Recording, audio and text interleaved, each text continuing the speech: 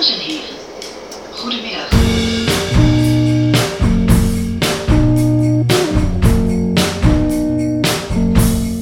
Hoi hoi, hello and welcome to the Meet Maastricht podcast. I'm Katrina and together with our resident local Lucy, we will be exploring some of the amazing stories that make Maastricht so special. So sit back, relax and join us as we learn about our favourite Dutch city. Hello everyone and welcome to episode 19 of the Meet Maastricht podcast. Today we have a very special guest. Do you want to say hello? Hello. This is Yus. You might know him from our special Liberation episodes. We're welcoming him back. And we're also here with Lucy, as always. How are you, Lucy? Fine. Just dreading the temperatures going up again. But and does one of you want to introduce our topic for today? Well, I've been asking around with the locals about what they would want the expats to learn about Maastricht. And it turned out that everybody wanted them to learn about the Maastricht dialect. And I was wondering, as an expat, when do you first realize there is a dialect? And what's the first moment for you? I don't know. I think it comes up in a lot of conversations about learning Dutch, especially in Maastricht, because there's this feeling that, yes, I can learn Dutch, but how useful will it be with the local people? And how much, I imagine in some places it will really help integrate you into the community and help with that process. But in Maastricht, it feels like just another layer of a barrier between the local community and an expat, just because even if you do learn Dutch as the official language, it's still not enough. There's a dialect. And so I'm not sure exactly when I realised that there was a dialect.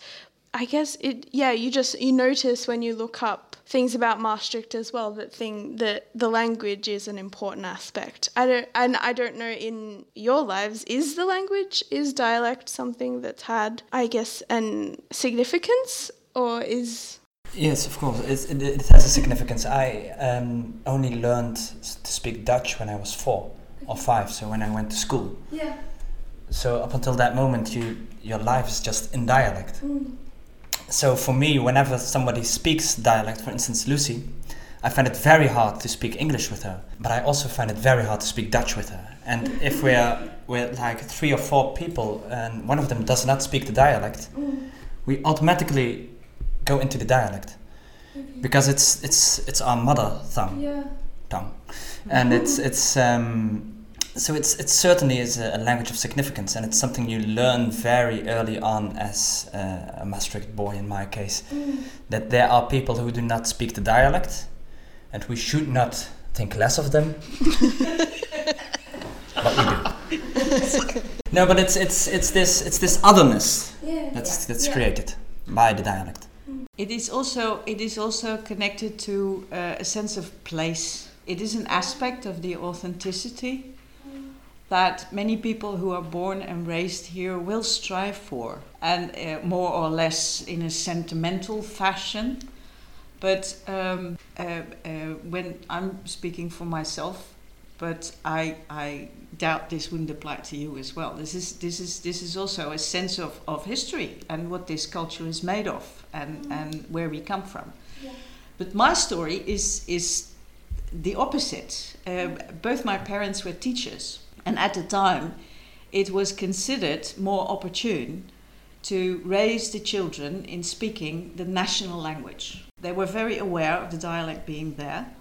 They were also very aware that because of the fact that my mother came from Biesland, which is now a neighborhood, but was then, a couple of farms and definitely outside the walls of Maastricht, so she wasn't supposed to speak the real dialect. You can go into the grades in this in a minute because it gets worse. And my father spent part of his childhood in Roermond, where they have a very different dialect, and he was sort of mocked for that his entire life. So he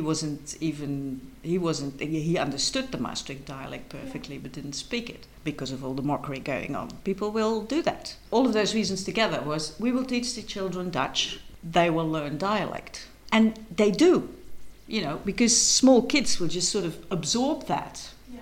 So when I was in kindergarten, I was translating for the teacher we had who came from the east of the country and didn't understand what the children were saying. Juf, mijn rijstartel is los. Rijstartel is a very, very local word for what they call in Dutch a veter, a shoestring. Yeah. So, it's not as if you would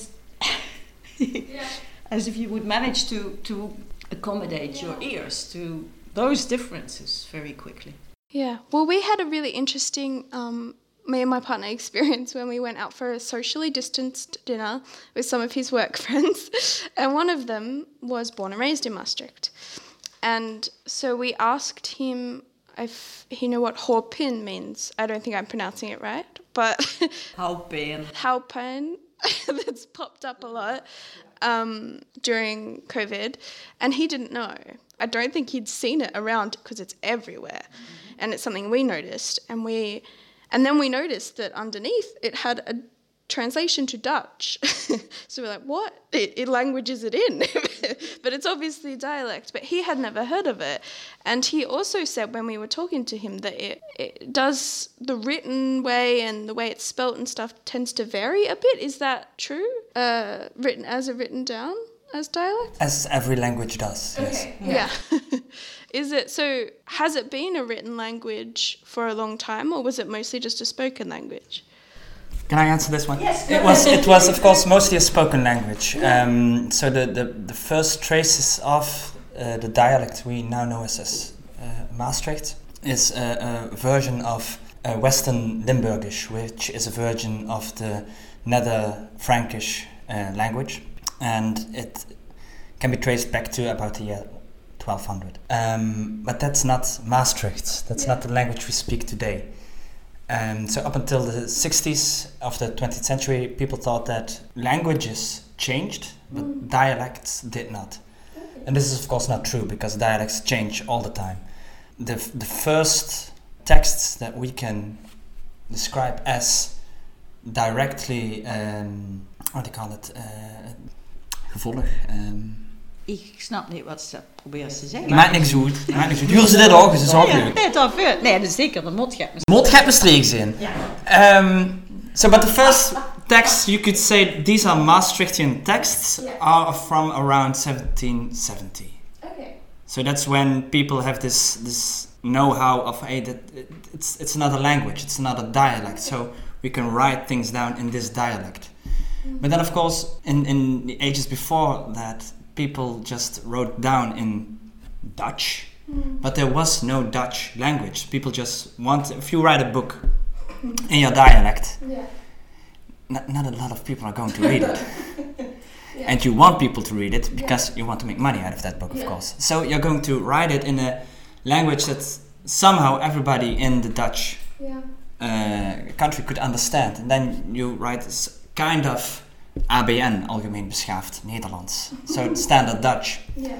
But then still there are always local differences, as they are still now. So for instance, someone from Holland would use words in Dutch that we recognize, but would not use. Right. Yeah. Just like you use words in English that I recognize, but I cannot use because it's not my way of speaking. I would say that that's applicable no matter where you're from. My partner he grew up in England until he was 10, and then they moved to New Zealand. And I have said words that he has no idea what they mean. As someone who grew up in the same place in Australia, and we're the same age, we speak the same language, but there are sometimes I'll just come out with something, or he'll come out with something, and we'll be like, I have no idea what that means. And so I imagine with the difference in language, that's even exacerbated. Yeah, but so language is just a way to communicate with each other. So it doesn't really matter whatever you say. No. So I make lots of mistakes in English, and I don't care. I hope the listeners don't care, because it's just a way of getting information from my head into the heads of other people, and you shouldn't think of languages any more than that, actually.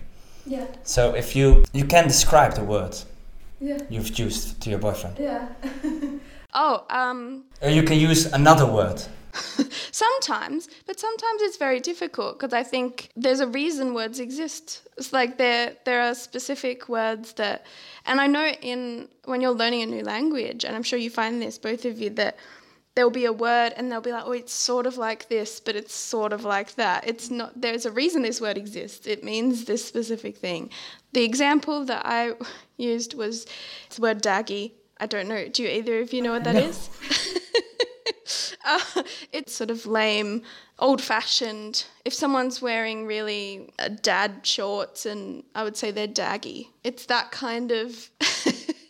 It's a hard thing to explain with extra words. So I understand language has layers. Yeah. So if you speak with a lot of people that come from lots of places, you tend to make this lingua franca. Yeah. So this common language that everybody understands, and you'll see when people are going to another country and speak a language they really don't understand a word of, that they use hands, and they nod. Yeah.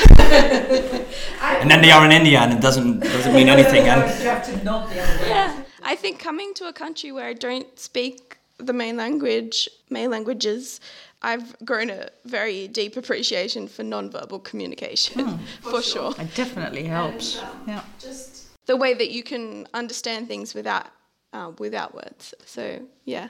Can I just interject for a moment? We started this particular subject with you wondering what haupin means. Are we going to explain that to her? Oh, we can explain that because I've done some bit of research on haupin.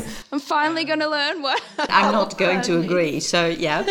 So I think this is very very particular for the Maastricht people. Haupin means, well, just keep on going on.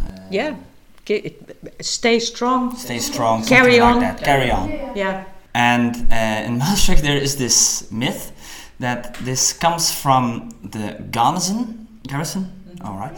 That when a siege was going on, that they should use the cannons, and then they should load the cannons for the last time, and then they should have the pin, which is literally a stoke, and they should keep the stoke, whole pin, so that the cannon should keep on blasting. But there were not so many sieges of Maastricht that this could have go onto the normal people of Maastricht. So I read this and I found this very strange, and I was like, there are no sources, so where does this come from? And lots of times people just always assume, the Maastricht people assume it has something to do with the garrison, and most of the time it hasn't. So then I was looking around in the vicinity of Maastricht, where does this phrase derive from? So then of course I did not only look for haupin, I translated it into Dutch. Haupin. Yeah.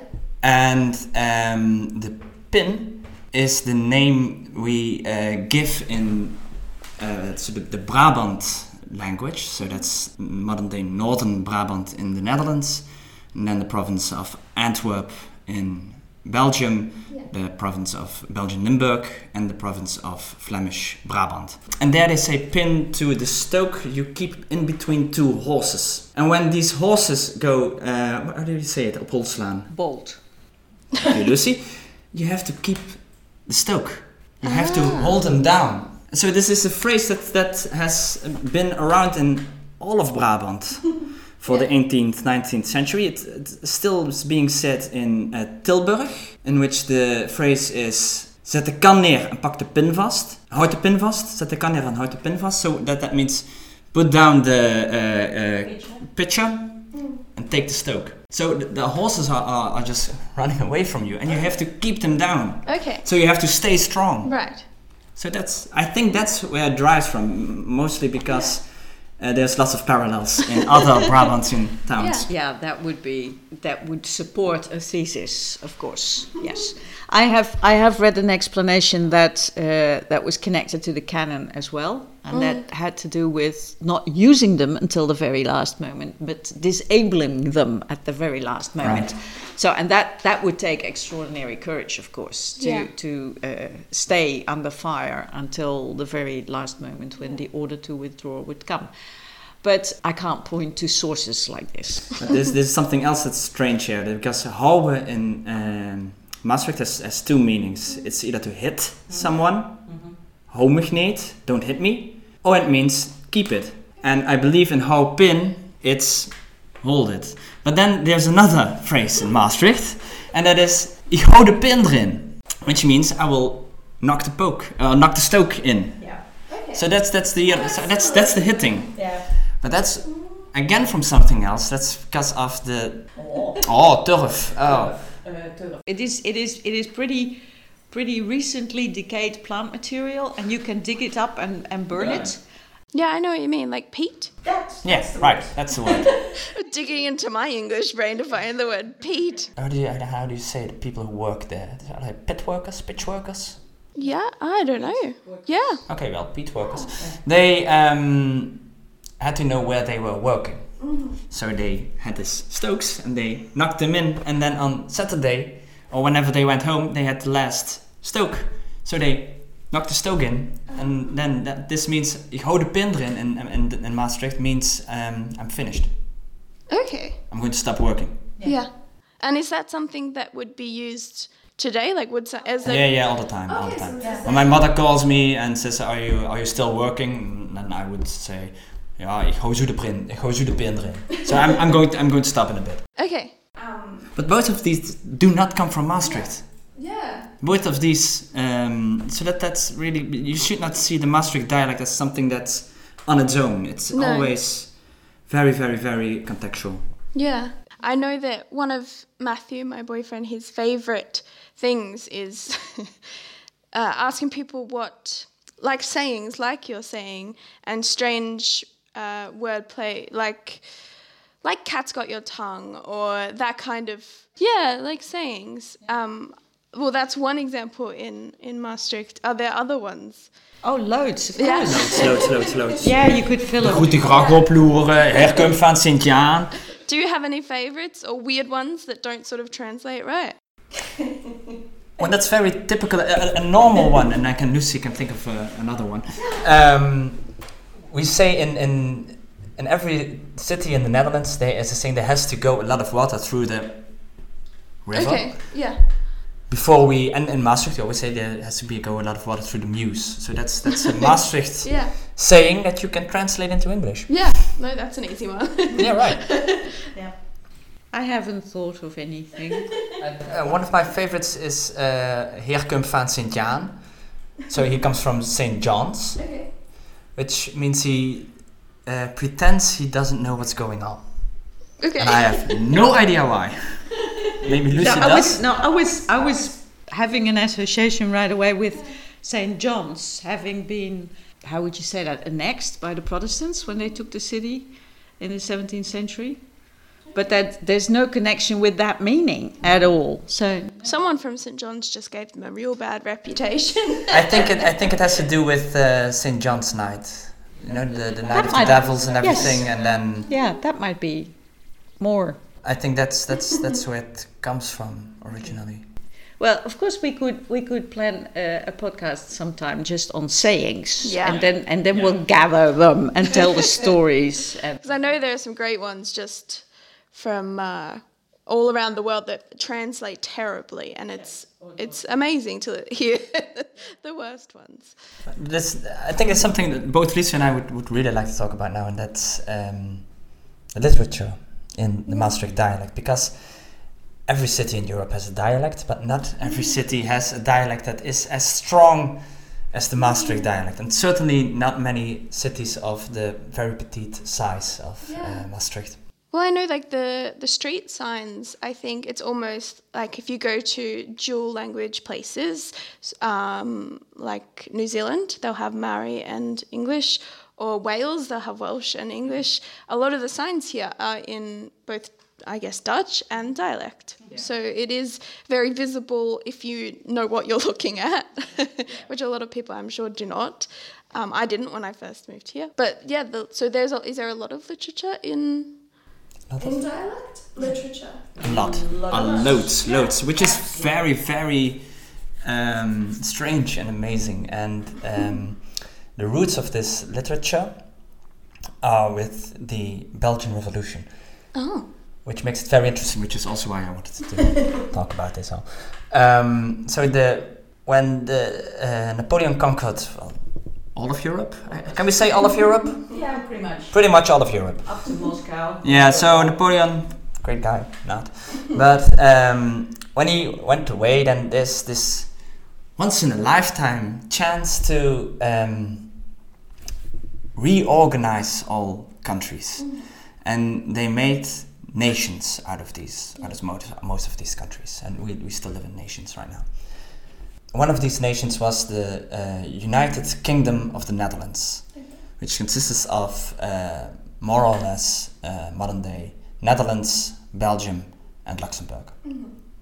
And in this new country, new nation, both the northern Netherlands, which is basically all of the current day Netherlands except for Limburg, and then the southern Netherlands, which is Belgium and Luxembourg. And in the southern Netherlands there is this other political world in which French is way more important, because everybody spoke French from the 18th century. And Maastricht, as you know, is very close to the big city of Liège, where they speak French.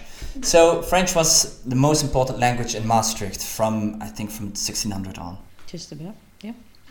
So up until the 20th century, there were lots of people in Maastricht who learned Maastricht and French, who did not care about Dutch. There were lots of people who did not speak Dutch in Maastricht because they knew the dialect. And if someone from Holland came over, then they could tweak the dialect a little, just pronounce some words a little different, and then they spoke the language. Of course, it also helped that in those years, pretty much until after the Second World War, French was the language of international diplomacy anyway. So it also functioned as a kind of lingua franca, you know, the language that everybody can use to a certain extent, the way English does now. So that helped, because to us now French is very far away. It's very alien. But 100 years ago, that was not the case. No, there are lots of... this was among the elites in Maastricht. It was normal to speak French. Yeah. And if you consider that Maastricht and Liège were twin cities, still are in my viewpoint. But yeah, of course. Except Liège is the big sister, and we are the little one. Right. So the Maastricht elite was the same as the Liègian elite. Okay. So if sons of the Maastricht bankers became banker in Liège, and vice versa. So this was just the same elites. And then, of course, you speak French. And this changed the moment of the Belgian Revolution, because the Belgian Revolution made that all of the Netherlands, Dutch, Limburg, became Belgian. Except for Maastricht, because Maastricht was the Boulevard des Pays-Bas, so the most important fortification of the Netherlands, and you could not give it to the Belgians, and so on and so on. And then in 1839 they signed a peace in London. They decided that Maastricht remained Dutch, and Antwerp could become Belgian. And then the rest of the province of Limburg is just a corridor to Maastricht. But of course Maastricht is above the language border. So there was no more French as an official language in the Netherlands, in this new 1839 country. And this was a problem for the Maastricht, because they always had this feeling of, we are not Northern Netherlands, we are Southern Netherlands, because we speak French. We have this same common background as the rest of Belgium, we would say now. And in many different ways as well. Yeah. You know, being primarily Catholic and being primarily used to other kinds of power structures than something like the United Provinces in the Low Countries. So they really wanted to remain different. And you can still sense this in modern day Maastricht, modern day Limburg. We like to say, we are different from you. And this worked very well, because in the rest of the Netherlands, they always say, you are different from us. And the dialect is one of many, many ways to underline this otherness. And it's not surprising, where does this focus for the dialect come from? From Liège, of course. So because the Liègian elites were having an interest in Walloon literature, and so Walloon is a dialect, you could say, of French, with lots of old Celtic influences in it. And of course the Walloon has also had its influences on the Maastricht. We have one very much used, many often used Celtic word, that's by, Oh. which means horse. I didn't know that. Ah. That's where that comes from. Okay. So it's the same as cheval, Yeah. but then it's cheval, by, which comes from, not from the Roman, but from the Celtic. I know my dad is Scottish and he doesn't speak Scottish Gaelic or anything, but he noticed that Kirk, is that closer than Kirk? But Kirk is what he would call a church in Scotland, and Kirk is church here. So he said, I know what that means when he visited. So I don't know if that's related or if it's a coincidence, but I don't. I think that's a coincidence. I think church is Germanic, and then there's this other And thing going on. Gaelic precedes that. Yeah. But Walloon is the same as Wales, Okay. and it just means Celtic. Yeah. So there was this, and this furthest back I'll go. The Walloon movement was inspired by the Flemish movement, because the French was the main language of Belgium, but of course lots of people spoke Dutch, and they wanted to emancipate themselves, and they began to say, well, we are all Flemish. Even though if you ask somebody 200 years ago in Brussels, Let's not get into this, please. are you Flemish? You would say no. But so all of a sudden, This gets really it's really complicated. It's really whenever the southern Netherlands are involved, it's really complicated. So there's this Dutch part of the country all of a sudden. So what you have against this Dutch part? Well, it's the Walloon part. It's all new. It's a Walloon part, and the Maastricht elite looked at these people in Liège who began to write operas in Walloon, who began to write books in Walloon, who began to record local sayings, and they wanted to do the same. And why? Because they saw that the Maastricht dialect could be used against the Dutch oppressors, and it's still used in that sense. Yeah. So what you felt like there's this second barrier I have to cross. It is there because the Maastricht people are still It's very on much purpose. Yeah. Well, we don't think about it. No, yeah. It's not like I'm going to speak dialect just to exclude somebody, but No, and generally speaking, the dialect speakers will shift to Dutch as soon as there's someone in the group who doesn't speak the dialect. I mean, we're not being rude about it, but it definitely has this element of wanting to express your identity, and also your identity as being different of the dominant culture, so to speak. Because this part of the country does have lots of reasons to, at any rate in the past, have felt oppressed by Holland, the main power in the Republic. And I don't think that's conscious with many people now. I mean, they don't really know that that's where it comes from. But there is this funny mixture of both feeling intimidated and resisting the Dutch.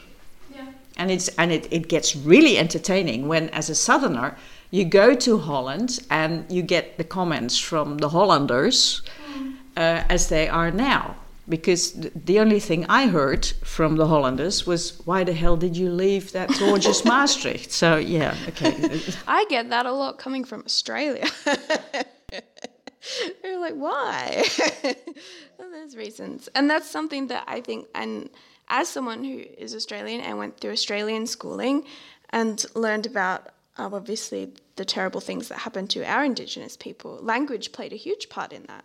And when you said that you weren't allowed to, I know you said before you weren't allowed to speak the dialect in school. Yeah, it made it sort of clicked in my mind that obviously extremely drastic and violent version of that was taking children and not letting them do anything. In Australia, the Indigenous children and the stolen generation, not letting them do anything related to their culture. So I think there is a strong imprint of that in people, even if you don't immediately think about it. There's sort of this, yeah. No, but of course, this same colonial project was executed here as well, and not with the horrendous violence that the Aboriginals have had to endure, but that of course that is also because the cultures were closer together. Yeah. You know, when a Stone Age culture meets 18th century Great Britain, you know that's not gonna work. You know that, but yeah, it's the mechanisms are comparable. Yeah. I think the Maastricht people, even when Lucy was a child, it's a joke, Lucy. That's probably a statement of fact. So, you know, I'm just keeping my neutral face here. Yeah. There's always been this, from 1770 onward, there's always been this awareness. I wasn't a child then. No, I know. People should know that Lucy was not a child in the 1770s. She was way older in the 1770s. But there has always been this awareness of the dialect. But if you see on the other side of the border, in Belgium, most of the dialects have disappeared. Because there really was this strong, they call it the taalstrijd, so it's the language battle, which was also, I don't know if you know Voeren, that's a small country. Part of Belgian Limburg, which used to be part of the Liège province. I'm giggling now because this is some tangent. I'm gonna put some tangents. Yes, people were shot during the 90s. I think it was the 1990s. Yes. The 1990s. Okay. Yeah. So it was in Belgium. It still is really a battle, and there had to be a strong Dutch movement that was 100% Dutch. Like the language Dutch, Flemish. Yeah. So that pushed away all the dialects. And in the Netherlands, well here in Dutch Limburg, I always want to say Netherlandish Limburg, but you could say that. Yeah. But in Dutch Limburg there is the dialect is normal, people use it. Yeah. People are not ashamed of it. No. Yeah, not anymore. Not anymore. Mm-hmm. But in Belgium they are still. So you should not speak your dialect. And when I was with somebody from West Flanders, they all were very, very amazed of the dialect in Maastricht. And they said, "But that's rude to speak dialect." Wow. And I called my mother in dialect when I was in their home and just discussing everything. And it was rude because they couldn't hear what I was talking about. So that's really strange. So I think that's the way it was here like 50 years ago, or 20 years ago. And I have to make up. No, I'll get you some other time. But that's the way the dialect is viewed in Belgium, and it was viewed here until recently. Yeah, is that a class issue as well? Like, because I know a lot of language stuff is obviously integrated in race and class and culture. Yeah, but I mean, I was giggling about because Belgium is singularly complicated. Yeah. This has deep historical roots, and all aspects of power struggle, the economic force waxing and waning, and states being dynastic policies, and if you want to tell the story of the past 200 years of Belgium, we'll be here until sundown easily. It's very complicated. Yeah. But yes, this difference is very interesting. Yes. This disdain for the local language, which of course must have helped fuel support for the state language. So, and in this case, Flemish, Dutch. Yeah. But it's because in Maastricht, the elites who, before they used Maastricht, they used French to be other from the other Dutch. And as soon as they couldn't use this French anymore, they had to find another way to express their otherness. And they found this in the dialect. Okay. So that's also why you can find a lot of 19th century poetry in dialect. Well, lovely listeners, you might have been able to guess with Lucy, me and Yus on the podcast that this would turn into a two-parter. So this episode will be part 1 of our series on Maastricht dialect. Keep an eye out for part 2 next week. In the meantime, before we head off, I'm going to include a couple of clips of some songs in Maastricht dialect, so please enjoy them, and we hope you tune in next time.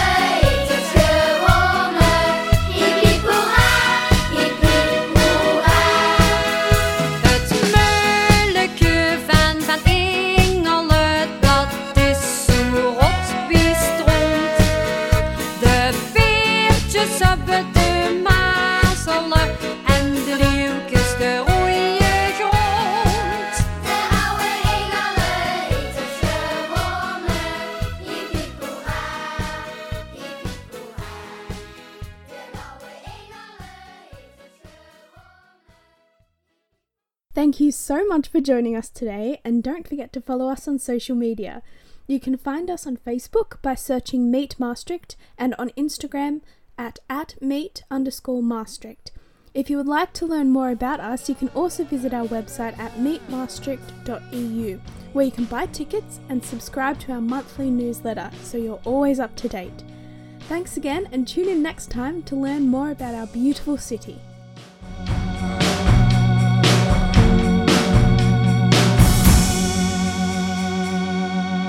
Tot ziens.